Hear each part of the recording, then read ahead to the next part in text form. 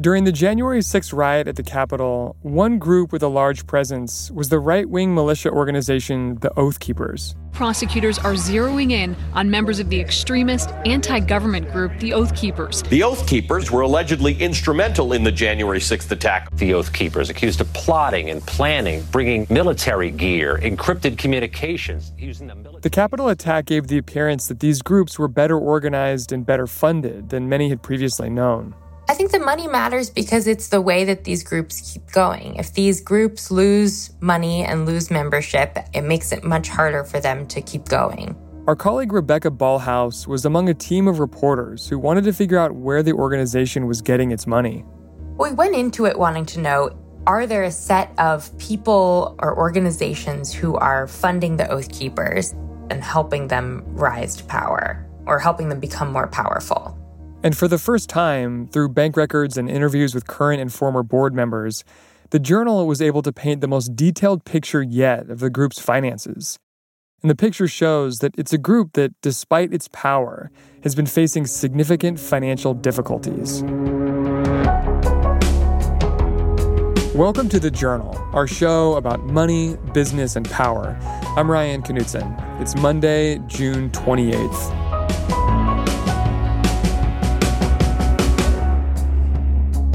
Coming up on the show, inside the right-wing militia group, the Oath Keepers.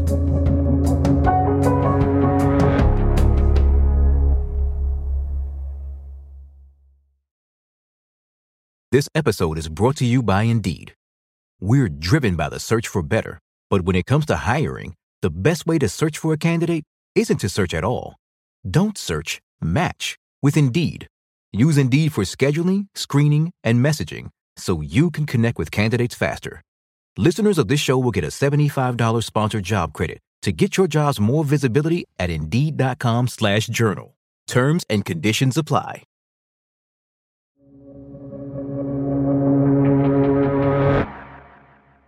The Oath Keepers were founded in 2009 by a former U.S. paratrooper and Yale Law School graduate named Stuart Rhodes. He is a balding guy with a beard. He wears an eye patch. I think he's gotten a lot of attention because he's this Yale Law School grad who's now, a militia extremist. It's a very interesting transition. The Oath Keepers were founded on the idea that its members, many of whom say they are military veterans or current or former police officers, should live by an oath to the Constitution rather than to any political leader. For the Oath Keepers, the group really was attracting former military and law enforcement people in particular who were really drawn to this idea of the oath and the loyalty to the Constitution and not to any particular leader. And that was notable because the group was founded shortly after Barack Obama's election, and he was somebody that I think a lot of the members of the group did not support. Early on, the group participated in disaster relief efforts after things like hurricanes or floods. They were also a self-appointed citizen militia. Here's Rhodes talking about it at a pro-gun rally in Oregon a few years ago. The Founding Fathers knew and understood that the militia of the people, armed and trained and organized, was necessary for the security of a free state. You will not be secure and you will not be free without it. You gotta replace that. The group started to become more well-known as it began to involve itself in high-profile anti-government disputes, like the Cliven Bundy standoff. An early incident was in 2014 when several Oath Keepers traveled to this Nevada ranch that was owned by Cliven Bundy, who had called for militiamen to support him in a dispute with the federal government over what the government said was illegal grazing by his cattle on federal land. The Oath Keepers also confronted left-leaning groups. In 2015, after the police shooting of Michael Brown in Ferguson, Missouri, the Oath Keepers showed up during protests. And the white Oath Keepers showed up openly carrying pistols and military-style rifles and body armor and said that they were there to protect private businesses. I took an oath to protect and defend the Constitution of the United States against all enemies, both foreign and domestic. And it understandably rankled a number of protesters. Get the out of here, white trash. Oh. And also the police, who said at the time that their presence was unnecessary and inflammatory.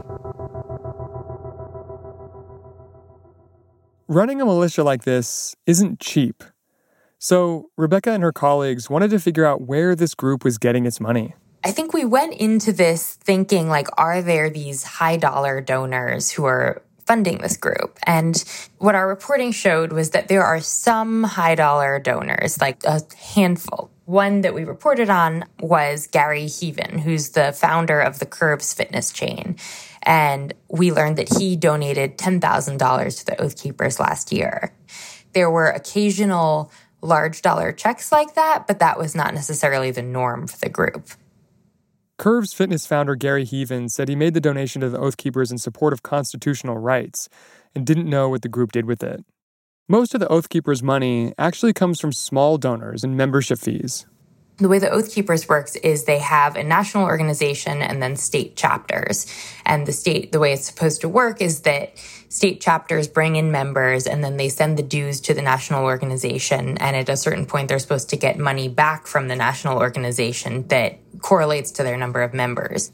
So the annual membership costs for the Oath Keepers are about $50, and the lifetime membership cost is about $1,200. Around 2015, the Oath Keepers had about 40,000 members. We know that at this point, the group had a fair amount of money in its bank accounts. We're talking close to $1 million at its height. They had tens of thousands of members, state chapters all around the country, so it really seemed like this group was on the rise. But the group first started to run into financial trouble in 2017. The troubles began after a white supremacist rally in Charlottesville, Virginia, turned violent, and one of the white supremacists killed a counter-protester with his car.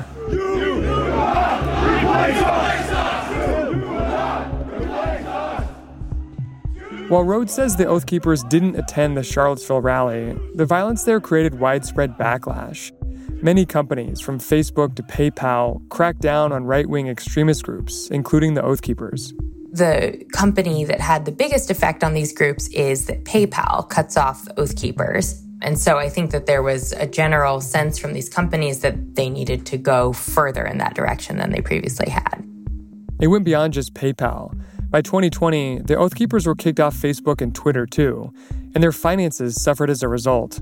Their main social media platform had been Facebook, and at one point we were told they had a reach of, millions of members on Facebook. So it really, the crackdown when it came was pretty all-encompassing.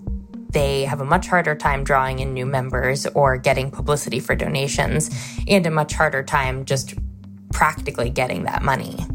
Because previously they would go on Twitter at Oath Keepers Twitter account and say, please send in money to our PayPal address here. But now both of those things don't exist. They can't use the megaphone of the social media platforms. And also their account on PayPal just sort of goes away and you can't send them money there. That's right. And for the Oath Keepers, that means that they have to start asking members to pay their dues by mail. It makes it much harder, I think, to process donations and to attract new donations. Around the same time that the Oath Keepers found themselves struggling to get cash because of deplatforming, a different fight was brewing inside the organization. Some board members told Rebecca that they had grown increasingly upset by the way the group's leader, Stuart Rhodes, had been managing the Oath Keepers' money.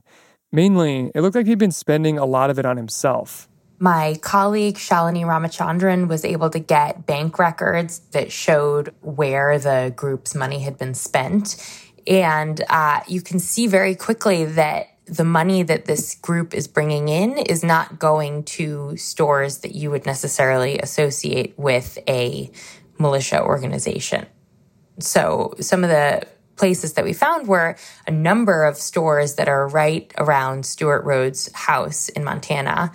They're, even just a grocery store where the organization spent thousands of dollars, an auto repair shop where the organization spent $12,000. There's a dentist. There's a lingerie and adult goods shop called Alley Cats with a K, a gun store, a bar, just all sorts of expenditures that don't really make sense for this organization to be paying for. Getting deplatformed or getting kicked off websites that process their dues and donations meant that the Oath Keepers' transactions went offline, and Rhodes started asking for checks, payable to the Oath Keepers, to be sent directly to a UPS mailbox. If you go to the Oath Keepers website now, they talk a fair amount about how they're struggling to find a payment processor. They say that the radical left and big tech are attacking their ability to function online and that they're looking for a way to, quote, defeat their attempts. And so instead of having sort of a button where you can donate on the website, they direct you to GiveSendGo, which is this Christian crowdfunding platform, or they ask you to mail a check to a UPS store mailbox. The whole situation exacerbated the concerns about Rhodes' spending. Members of the organization had already been expressing concerns about Stewart's spending and his leadership of the group when this deplatforming push really kicks in earnest. What former board members said is that it makes it easier for Stewart to sort of mask where some of the money in the organization is coming in from and also where it's going. Former board members told the Journal that they struggled to learn how many donations the organization was getting because Rhodes would receive checks in the mail and wouldn't always properly record them with the secretary. Rhodes said that the allegations of misusing funds were, quote, petty, stupid, and salacious, and said that people accusing him were, quote, disgruntled people that have a bone to pick. His lawyers didn't dispute the expenditures in Montana or those listed in bank records, but said critics are ignoring tens of thousands of dollars the group spent on natural disaster relief efforts. But after years of struggling financially, the Oath Keepers saw an opportunity in the 2020 election. Rebecca's reporting shows that Rhodes saw it as a chance to raise money in support of then-President Trump's false claim that the election was stolen. We have men already stationed outside D.C. as a nuclear option in case they attempt to remove the president illegally. We will step in and stop it. That's after the break.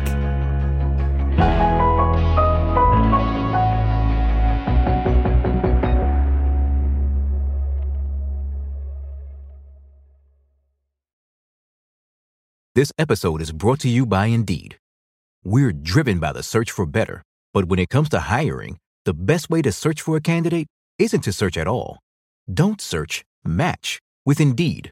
Use Indeed for scheduling, screening, and messaging so you can connect with candidates faster. Listeners of this show will get a $75 sponsored job credit to get your jobs more visibility at Indeed.com/journal. Terms and conditions apply. This episode is brought to you by Workday. Get the whole band together with Workday and pair finance and HR on one platform for an epic performance. With Workday AI at the core, you'll make confident decisions faster than ever, and you'll drive flawless business and finance operations with an agile platform that constantly evolves to future-proof your organization. Be a finance and HR rockstar with Workday. Visit Workday.com to learn more.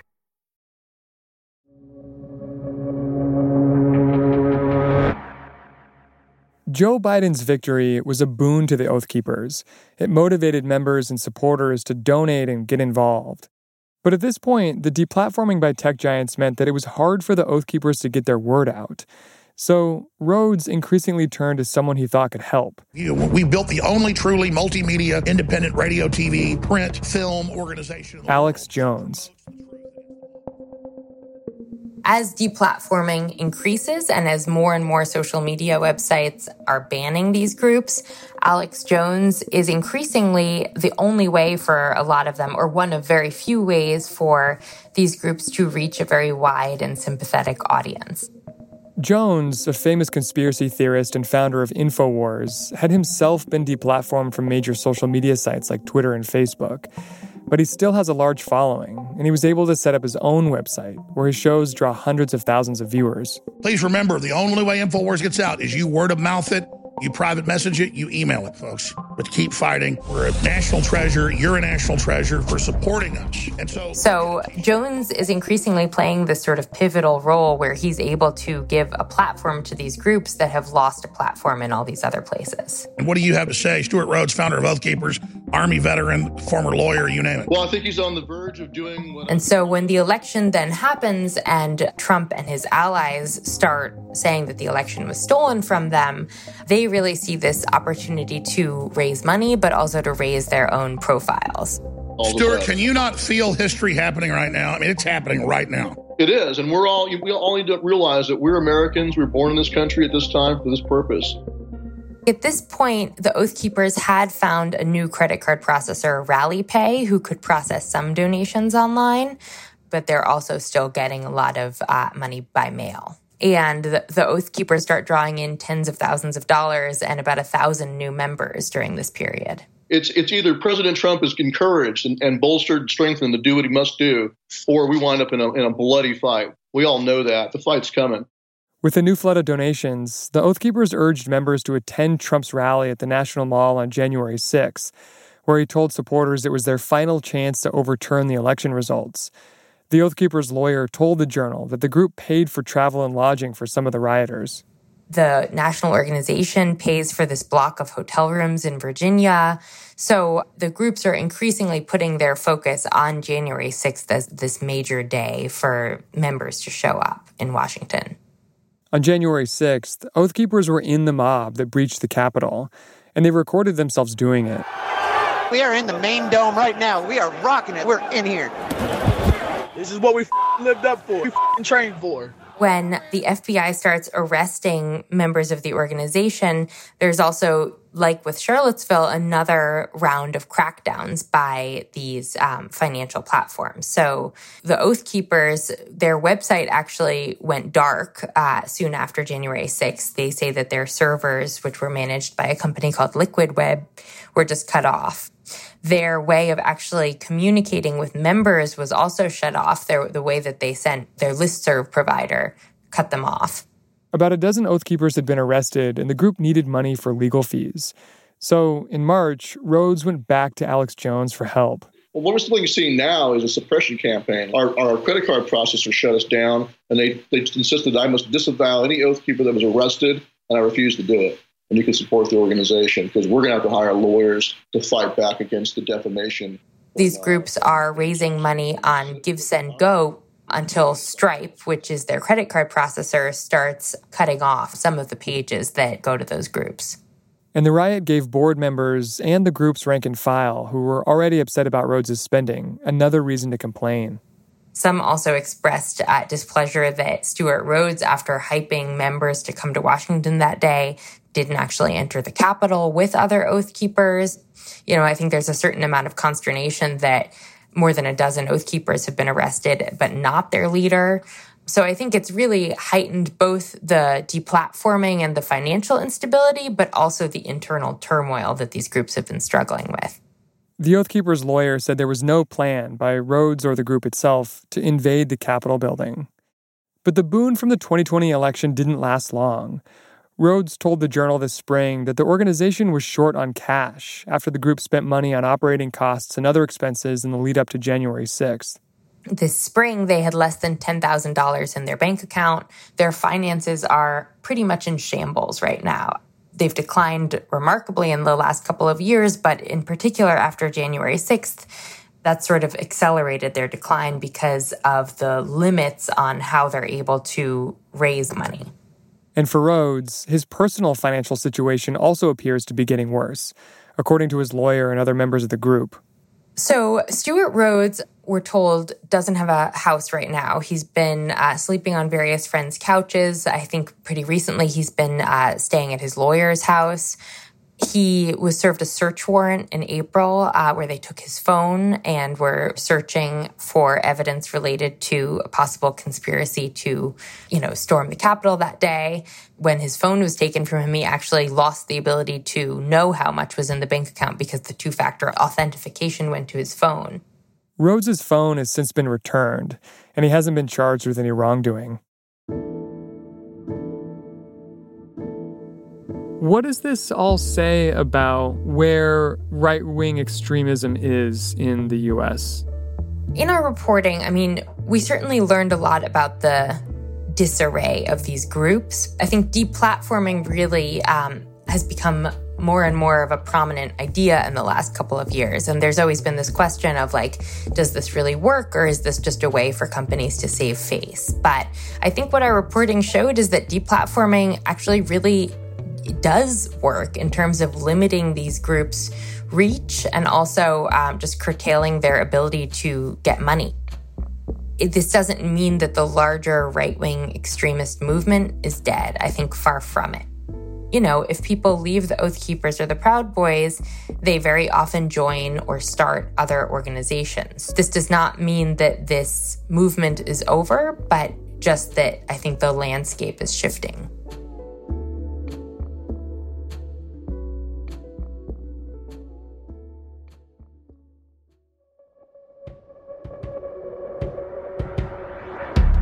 That's all for today, Monday, June 28th.